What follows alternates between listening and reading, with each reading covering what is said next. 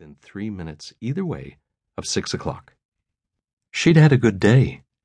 He could tell because he hadn't heard her on the stairs. A bad day meant she plodded, thump, thump, thump. In she came, attaché case in her left hand, and walked across to deposit it on the table, ready for some work later in the evening. That done, she aimed for the bathroom. The duct tape was lightly fixed to the swelling curve of the chair back, and was across her mouth before she could think of screaming. In an extension of the same movement, he twisted her wrists behind her back and tied them with the twine, so cruelly hard that her face bulged with the pain of it. She was powerless. Only then did he turn her around.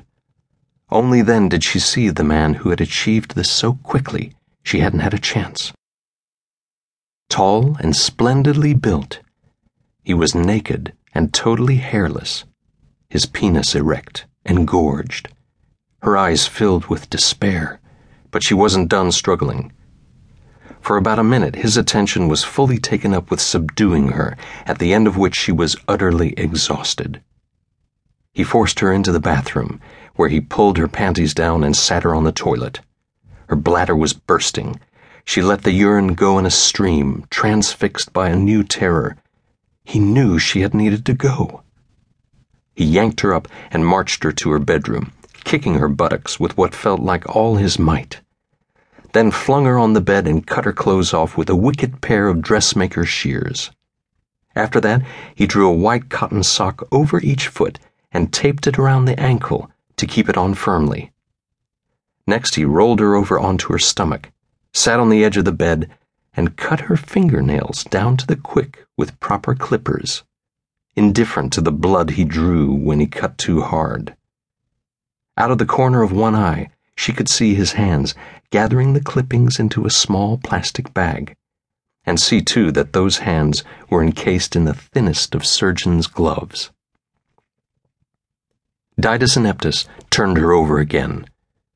Beside herself with fear, Maggie stared up into a face concealed by a black silk hood secured around his neck. She couldn't even tell what color his hair was. Inserting himself between her thrashing legs, he pinched and poked at her breasts, her belly, her thighs. She kept on fighting, but her strength was flagging fast. Suddenly there was a rope of some kind around her neck.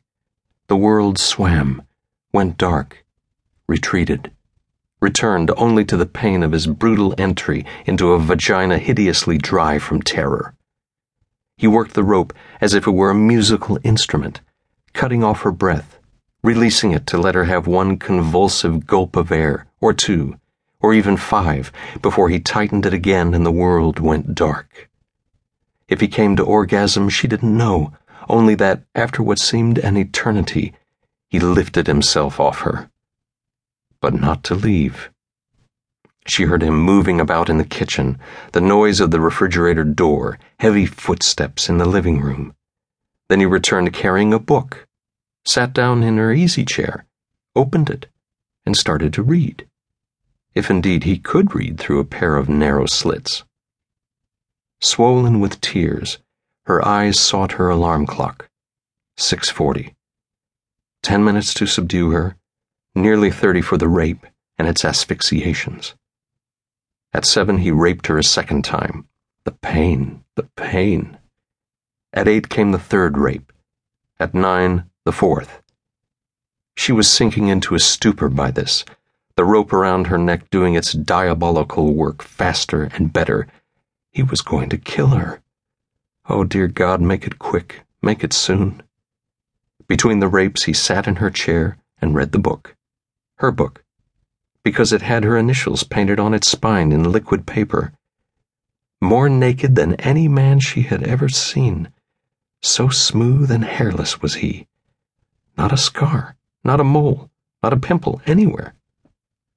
Oh, Carol, why did you have to go to that seminar? He knew. There's nothing about me he doesn't know. At 10 he approached the bed with a certain purpose she thought new, closed her eyes, and prepared through the waves of terror for her death. But he rolled her over onto her stomach and raped her anally, an unendurable